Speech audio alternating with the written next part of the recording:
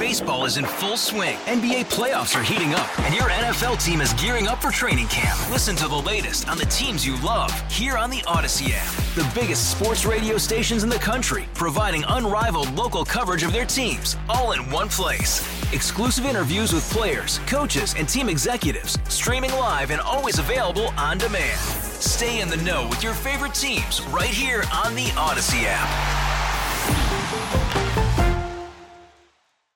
Welcome back to Total Information AM. I'm Megan Lynch. Well, child care costs are forcing some parents to pick up side hustles. Joining us now on the Quiver River Electric Guest Line is Bloomberg's Kelsey Butler. She's been following this issue. Good morning, Kelsey. Good morning. Thanks for having me. First off, let's talk about how much some of these parents are actually paying for child care. It sounds pretty astronomical. Yeah, the prices are absolutely mind-blowing. I spoke with someone in the Washington, D.C. area who pays a total of $35,000 to $45,000 a year for care for her two toddlers, and that's even with some of the creative solutions that she's taken to cut those costs. Across the country, on average, to care for an infant is $40,000 a year in-home. And, you know, the prices for centers aren't necessarily easy to swallow either. In 2022, across the country, the average was $11,000 a year. Does it look like from your research that the cost has increased since the pandemic? Absolutely. And that's, I think, what is really squeezing parents. So Bank of America Institute took a look at customer data from the bank and found that payments for childcare were 32% higher in September than they were in 2019. So yes, a cost that has always been expensive, people have always had to pay for childcare, has just jumped so dramatically in the last few years that people are just at a loss to what to do. Now, I think a lot of us might think, looking at those figures, that, you know, these are maybe just some median or lower income earners, but it sounds like it's also putting a squeeze on some of the higher earners as well. Absolutely. What really kicked off this story idea was talking to one parent in Phoenix, Rachel. She holds a full-time corporate job, basically something that all of us grew up thinking, you know, you do this, you work a good job, and you'll be able to afford anything you need. But she's pulling double duty at her children's daycare center in order to get a discount on their tuition. And that is saving her over $40,000 a year. You know, even as a high earner, $40,000 a year is a big chunk of cash to just kind of throw away. So she's taken that route of having a second job.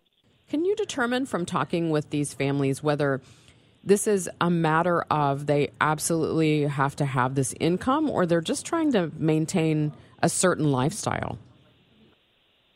I think it runs the gamut. Of course, people that are lower income, it's basically a survival thing. And I have a story in there of someone who honestly had $7 left over in her account after she paid all her bills.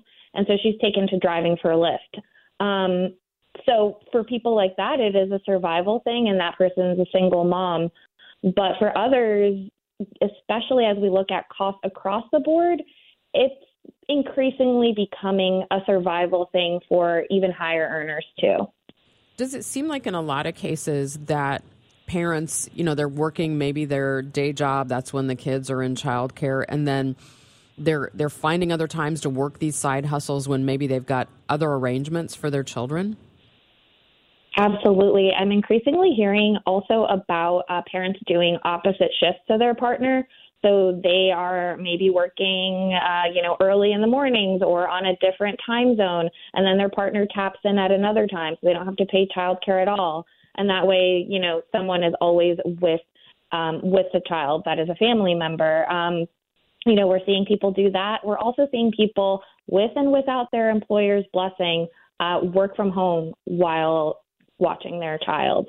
And of course, there are some employers that have really strict rules around this, so they're doing creative things to not get caught. But then some employers are okay with it. And, you know, if a person has a task-based role, the job gets done, they're fine.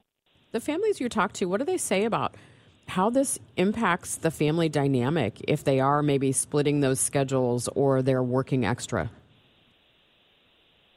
I think one of the things that comes up a lot is guilt. I think especially, mom guilt is a phrase that is very familiar to folks for a reason.